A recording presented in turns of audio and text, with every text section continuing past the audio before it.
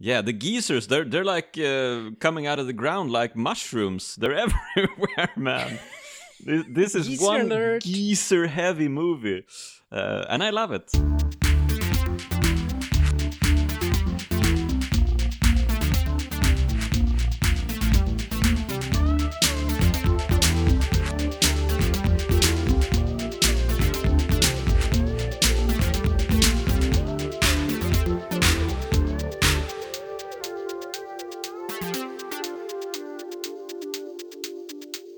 Hello and welcome to Podard, everybody. Yes. Hello, everybody. My name is Jonas Högberg. I forgot my line. I forgot my name. Anders Hultqvist. It's the easiest line. Anders Hultqvist here in the other. Wow, you know this episode is going down the drain when Anders can't even remember to say his name. Yeah. That's the level I'm on these days. Well. Maybe fitting. It's gonna be a bunch of gobbledygook, man. Gobbledygook. Well, let's prepare for gobbledygook and the Prisoner of Zenda. Yes, we're doing another swashbuckler movie. Yeah, Anders. I was gonna say just another swashbuckler. Yeah, we did our great big swashbuckler special, the previous episode. So why are we doing another? Well, basically because it's gonna be hard to follow up on. Upon. It was a good Yeah, episode. I know. I happened upon the closing battle of this movie on YouTube, and I thought it was pretty rad. So I've been forcing this movie into our schedule. Yeah, we were trying to find these Indian movies with Fearless Nadia.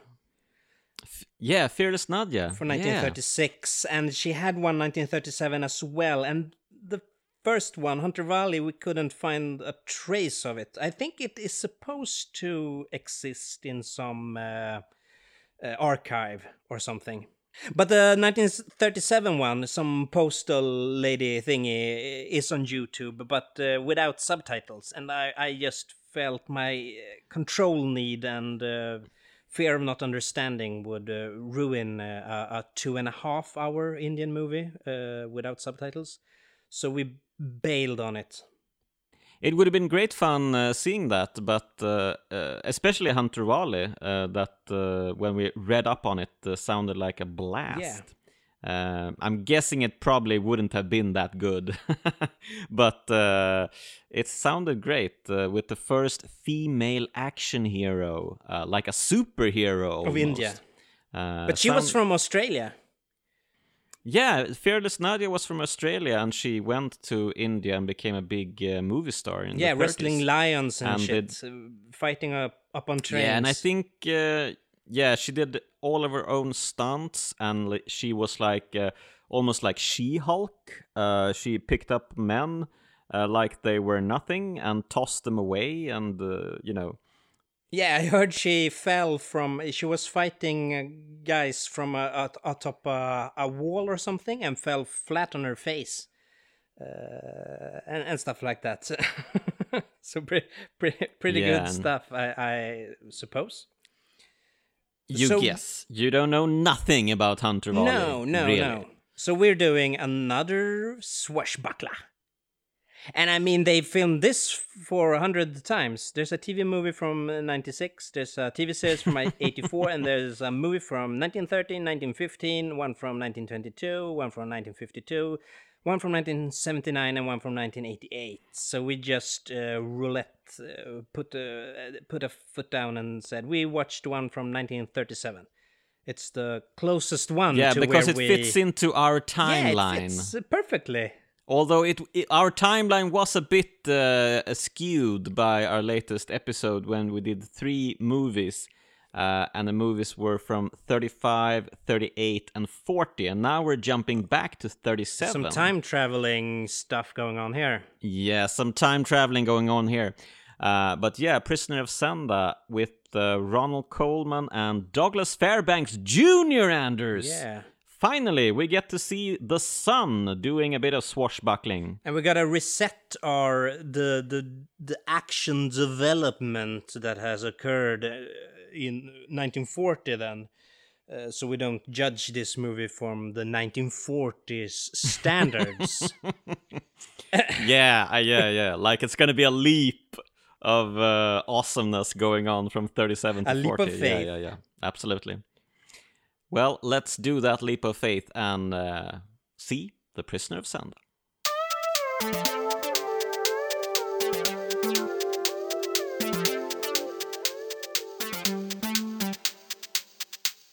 And we're back, everybody. We've seen The Prisoner of Zenda.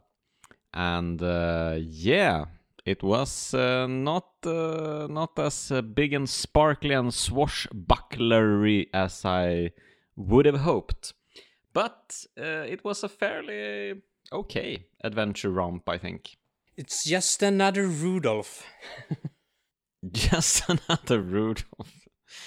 Man, so yeah, I do wonder, why do people enjoy this plotline so much that they want to revisit this movie or this book so goddamn many times? Initially, I mean, I didn't know anything about this, so I thought it was going to be an early double team. But, yeah, because there's two Rudolphs. But suddenly one of them is drugged. Have we established who these Rudolphs are? It's just a couple of Rudolphs. Just a couple of reindeers, man. So one of these Rudolphs is actually the king of Ruritania, a fictional country. And the other Rudolph is an English bloke who is on holiday. Yeah, he's on a fishing trip. Yeah, he's on a fishing trip in Ruritania. So happens upon another Rudolph. Should have been Rudolph Tanya. Obviously. Yeah, it's one of those time-tested switcheroos. Yeah. And as he's going through the border control in Ruritania, everybody's looking at him with their biggest eyes possible, man. I've never seen so many Google eyes. They're aghast. They think they're watching the king, but he's in fact just another Rudolph, man. Just another Rudolph. Yeah. And as he's taking a nap, doing his fishing, the real Rudolph comes along just by happenstake. It's a convenient plotting. Maybe. I thought Ruritania was it's not that small, is it? But maybe it is. But anyway, they become best buds, man, from nowhere. Rudolph and Rudolph hitting it off, man. But they look alike. And how did they do that scene where because I guess Ronald Colman plays both of them, but then suddenly they are shaking hands in a scene. How did they do that? It's not a Hitchcock handshake, worth noting. I mean, there's a lot of handshakes in this one. Yeah, and there was a particularly slippery handshake at play somewhere later in the movie, and we both started reminiscing about the firm Hitchcock handshake. Oh man, the Hitchcock handshake, that's a handshake. The Hitchcock handshake. It's like a lever being pulled. It's amazing. But these handshakes are very much, like a slippery fish or something. Ugh. Maybe it should be. I think we should do the Hitchcock handshake. The Hitchcock handshake. A little song and a dance routine. Every time we get the opportunity to reference the Hitchcock handshake. The handshakes are abysmal. But it's amazing, man. The split screen. I don't know what is happening there, but how did they do that? That's just crazy good. It's double team, man. It's Jean-Claude Van Damme. Even better, crazy. Enough. Even better, crazy. That's the quote on the DVD cover. Even it's better crazy than double team. Yeah. So there you have it. But there are only a couple of scenes with them together, and it's only like 2 shots or something when they're standing side by side and looking at each other in the same frame. So blew the budget. I guess so. Yeah, but it's pretty good. It's pretty good. But then those early computer-generated imageries sure look like Spielberg. Yeah, I know that handshake. Stuff. How did they do the handshake? Because if they had cornered off the image, they can't impose on each other. I don't know. And you're still not impressed with the actual handshake. Well, the handshake was abysmal, piss poor. So please mail us about this handshake. Yeah, please mail us about handshakes. But they're having a gay old time, these Rudolphs. They're reindeering it up in their cottage. But I mean, summing it up, there's more handshakes than action. Oh yeah, definitely. Definitely. And I have to say that when the action does come, it's better than the handshakes.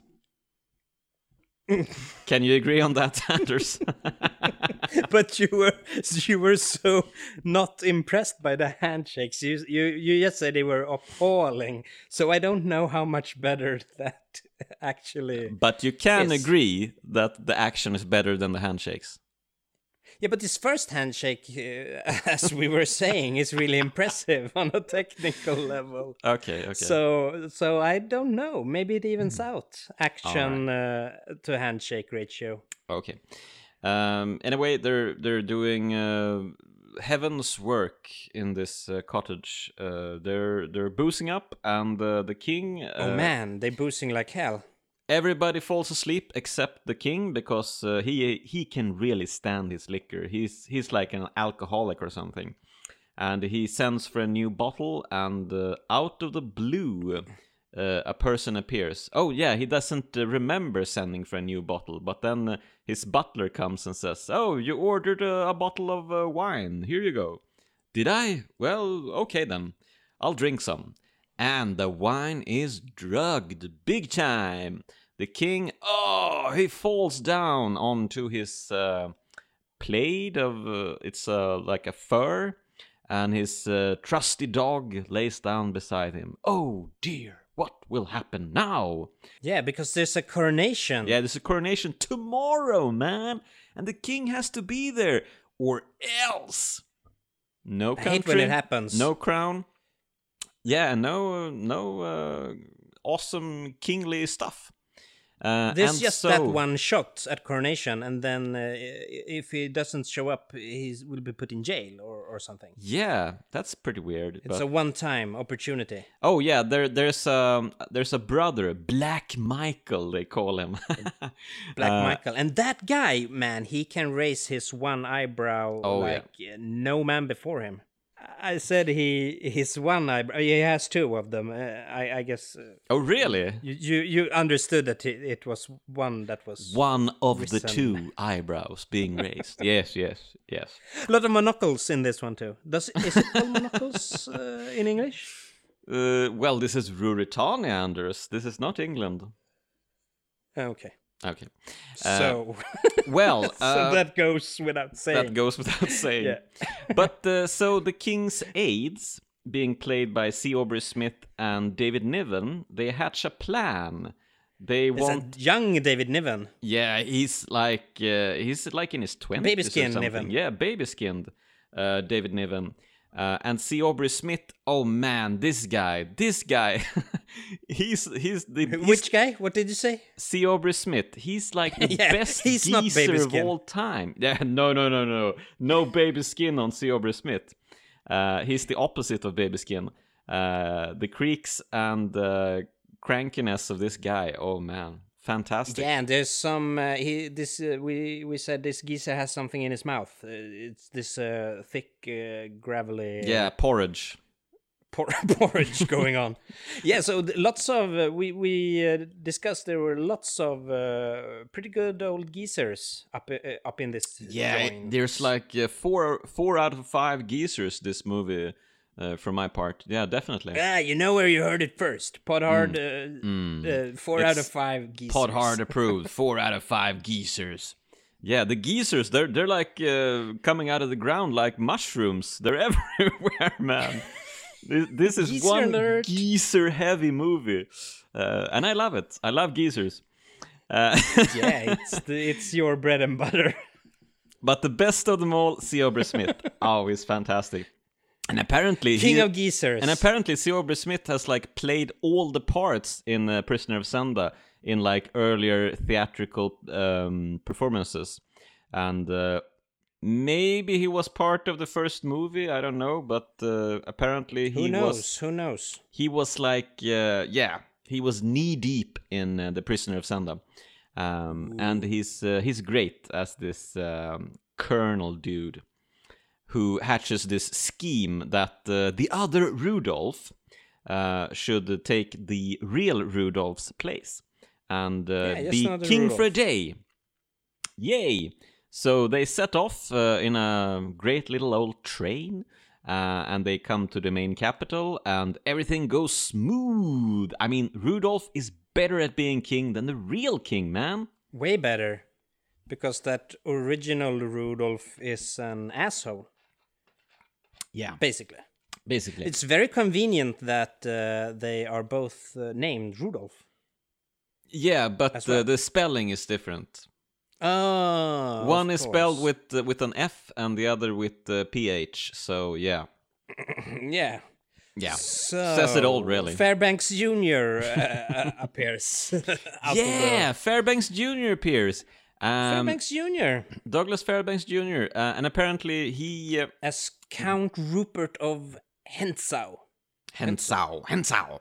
Yes, and he wanted to play the lead role. He auditioned for it and really wanted to play this dual role of the two Rudolphs. But he didn't get it because everybody felt he should be the bad guy. He's an oddball sleaze. I mean, he's got some of his dad's weird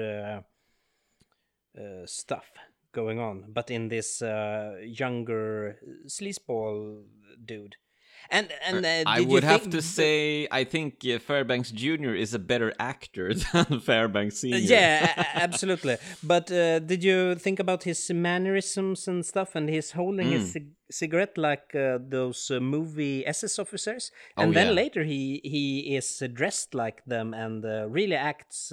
I mean, all of the Nazi movies must be based on this character, or am I reading too much into this? But doesn't most people smoke cigarettes with between their index finger and their long finger, or you call it? But it's this straight hand. There's an SS vibe. There's an SS quality to it. Okay.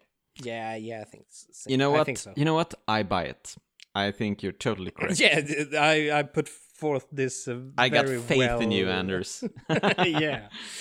Yeah. So he got the Rock solid theory. the SS smoking, and he also got some great leers and smiles, and this guy is all smiles, just like his old pop.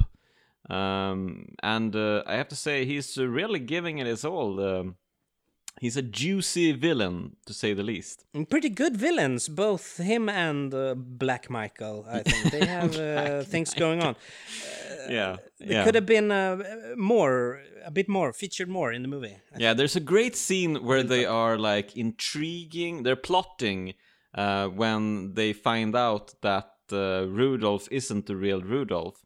And they're sitting down beside the fire in two comfy chairs, puffing away at their SS cigarettes and talking about all the nasty schemes they're coming up with. Pretty good stuff, actually. Yeah, and when Rudolph arrives at the coronation, and Michael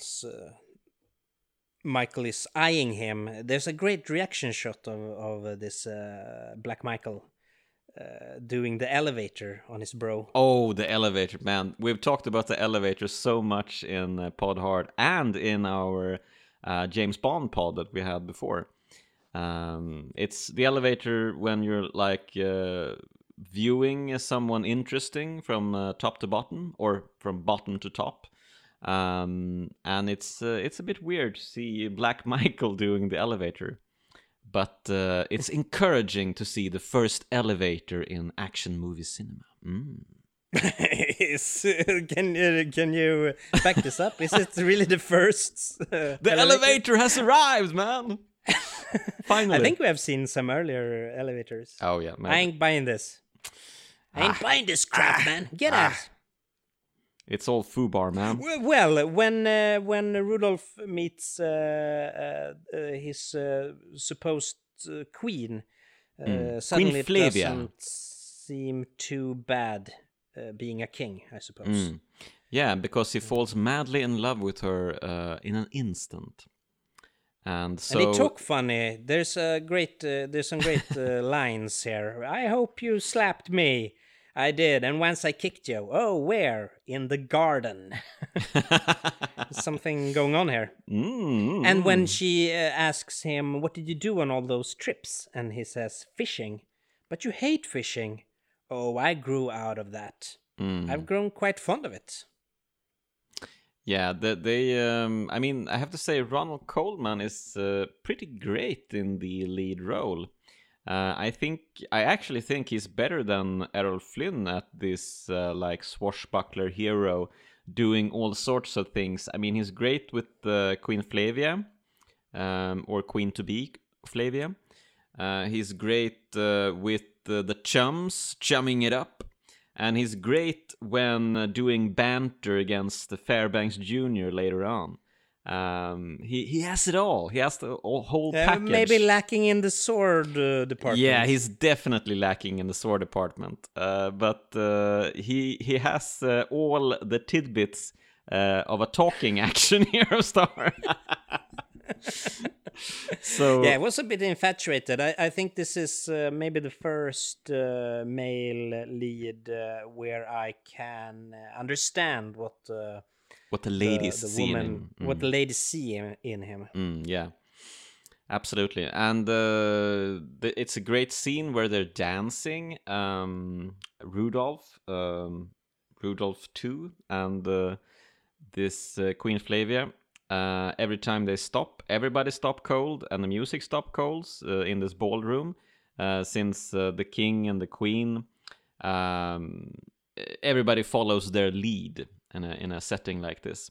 And I guess this is one of the instances that one of our own was a technical advisor for, Prince Sigvard Bernadotte, a Swedish prince, who actually worked in Hollywood a bit and was like a designer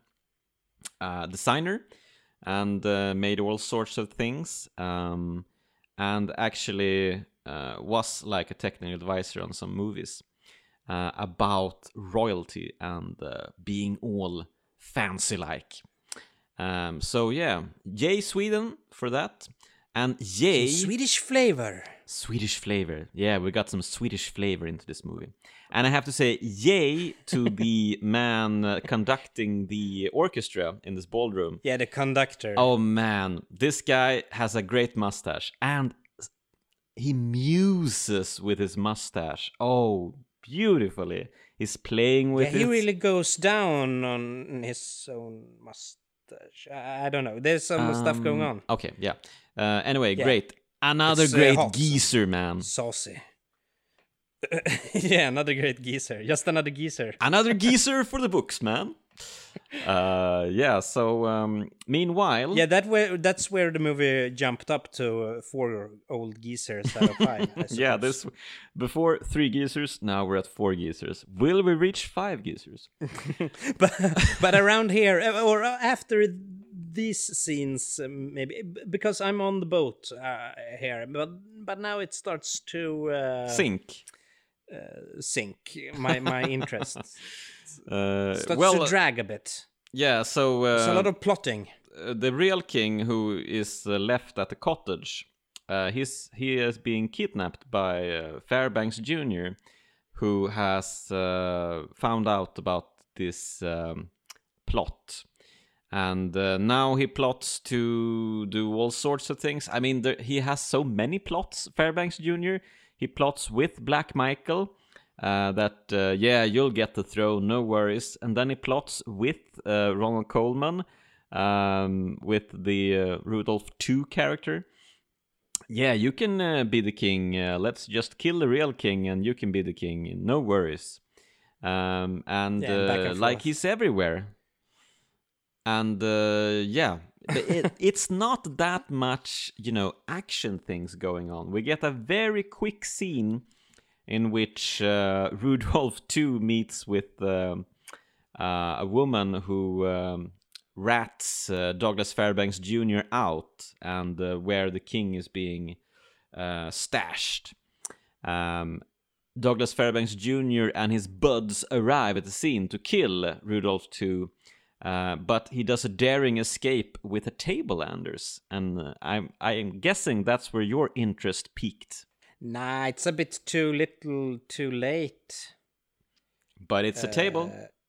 It's so short. But the fun part is we were joking about it being a table, and then later the end sequence starts out with a chair.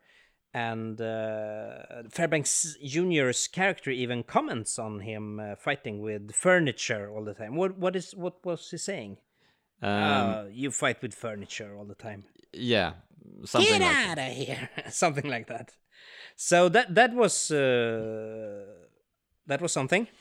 Yeah, that's something for us that loves when people are fighting with furniture. Actual commenting on fighting with furniture in movie. Great stuff. Yeah, but apparently producer David Selznick was unsatisfied with the action and brought in director W.S. Van Dyke to reshoot the action scenes. But there's not that much action in here, so... Yeah. I mean, I wonder. I mean, was it that much to be disappointed about? Yeah, they could have shouldered spruced it up. Yeah, spruced it up with some more scenes. I think it's too much. But brief plotting. shootout with the table and then a fencing scene at the end. Yeah, that's pretty much it actually. And yeah. I guess we can just skip to the end, because that fight scene where Rudolph II has infiltrated this castle where the real king is being kept, and Douglas Fairbanks Jr. Finds him and engages him in a duel. The whole thing that really attracted me about this last fencing scene is the banter between these guys. That they're talking while they're fighting. They're talking almost constantly through this battle, and there was some of that in Robin Hood, The Adventures of Robin Hood, and I do think that they were influenced by this movie, who came out a year before, because it's great. They have a great rapport, Ronald Colman and Fairbanks Jr. And they're it's almost like this is what I want in a fight scene. I love people talking. Yeah, people talking like it's a stab with a sword, but it's with their tongue. At the same time, they're stabbing at each other with real swords. This dual layering, I love it, especially when it's done with such fervor from the actors as done here. I think both guys are great. There's some wonderful pillars, staircases, and shadows. Yeah, as per usual in our swashbuckling picks. Yeah, Michael Curtis was looking on and saying, yeah, learning from the master, are you? Probably. Yeah, I mean, the fighting scene in itself isn't that interesting. I mean, they're definitely better in the Errol Flynn movies we've seen. It's a bit too undercranked or sped up for my tastes. Yeah, and they're having... I prefer them move a bit slower. Yeah, definitely. And I mean, I think it's too many close-ups of them fighting each other.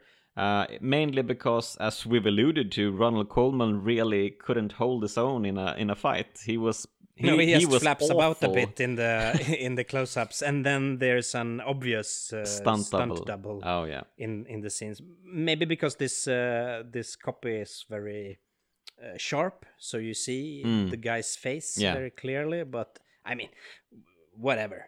Yeah, well, it is what it is. But I have to give props to Fairbanks Jr., who did all his fencing himself. He could really give it his all. Yeah, and I really like the use of how they frame the environment in all of these sword fights that we have seen. Oh yeah, there's a great use of place. Absolutely. I mean, these castles, they're great. Where did all these castles vanish nowadays? They're made for this. Yeah, they're made for this stuff. Go film in a castle, dudes. Let's do it. And even though there's a bunch of horses toppling over here, and I've never really liked those horse fall scenes, but there was a shot here of a horse falling and the rider tumbling straight towards the camera. Oh, a crash camera. No, you never see the camera crash, but it was an interesting angle. I haven't seen it before. Yeah, it was straight towards the camera. Yeah, I thought about that as well. They were charging no crash cam yet.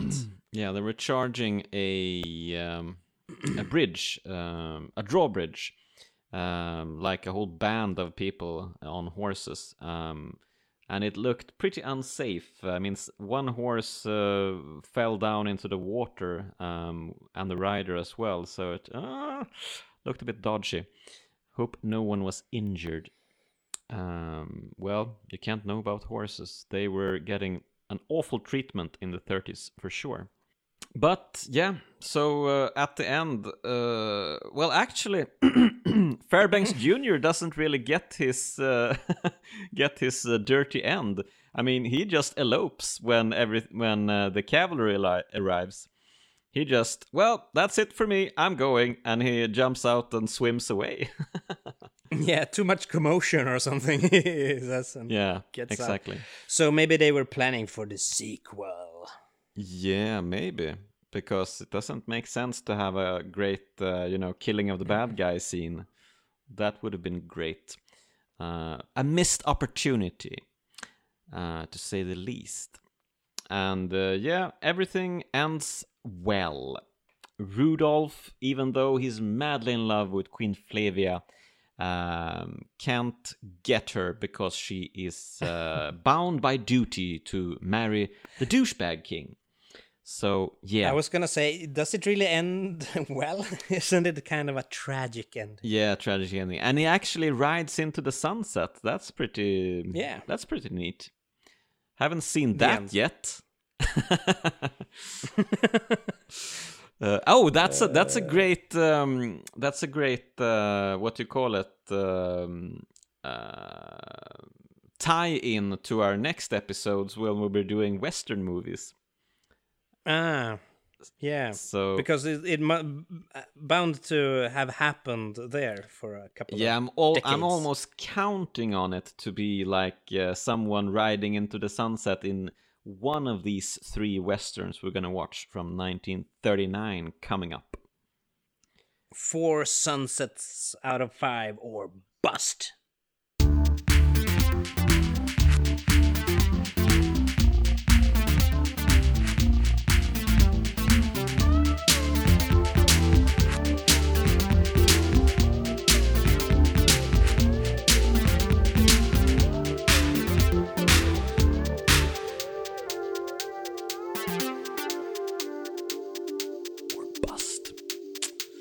Yeah, that's it for us, guys. The Prisoner of Zenda, it's a pretty okay adventure romp with not that much adventure going on, but we do get some pretty good banter at least.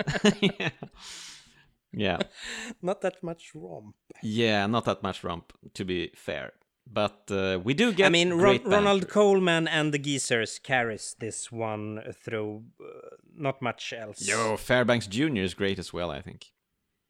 Yeah, the SS officer. The yeah, SS officer. Yes. But he could have been in it more. Absolutely. Another missed opportunity. But yeah. Anyway, that's our. We're gonna be turning off swashbucklers for a while, I think. But we will definitely return to them when they do return in like the 50s or something. No, we'll actually returning to them late 40s, I think. Next episode. Next episode.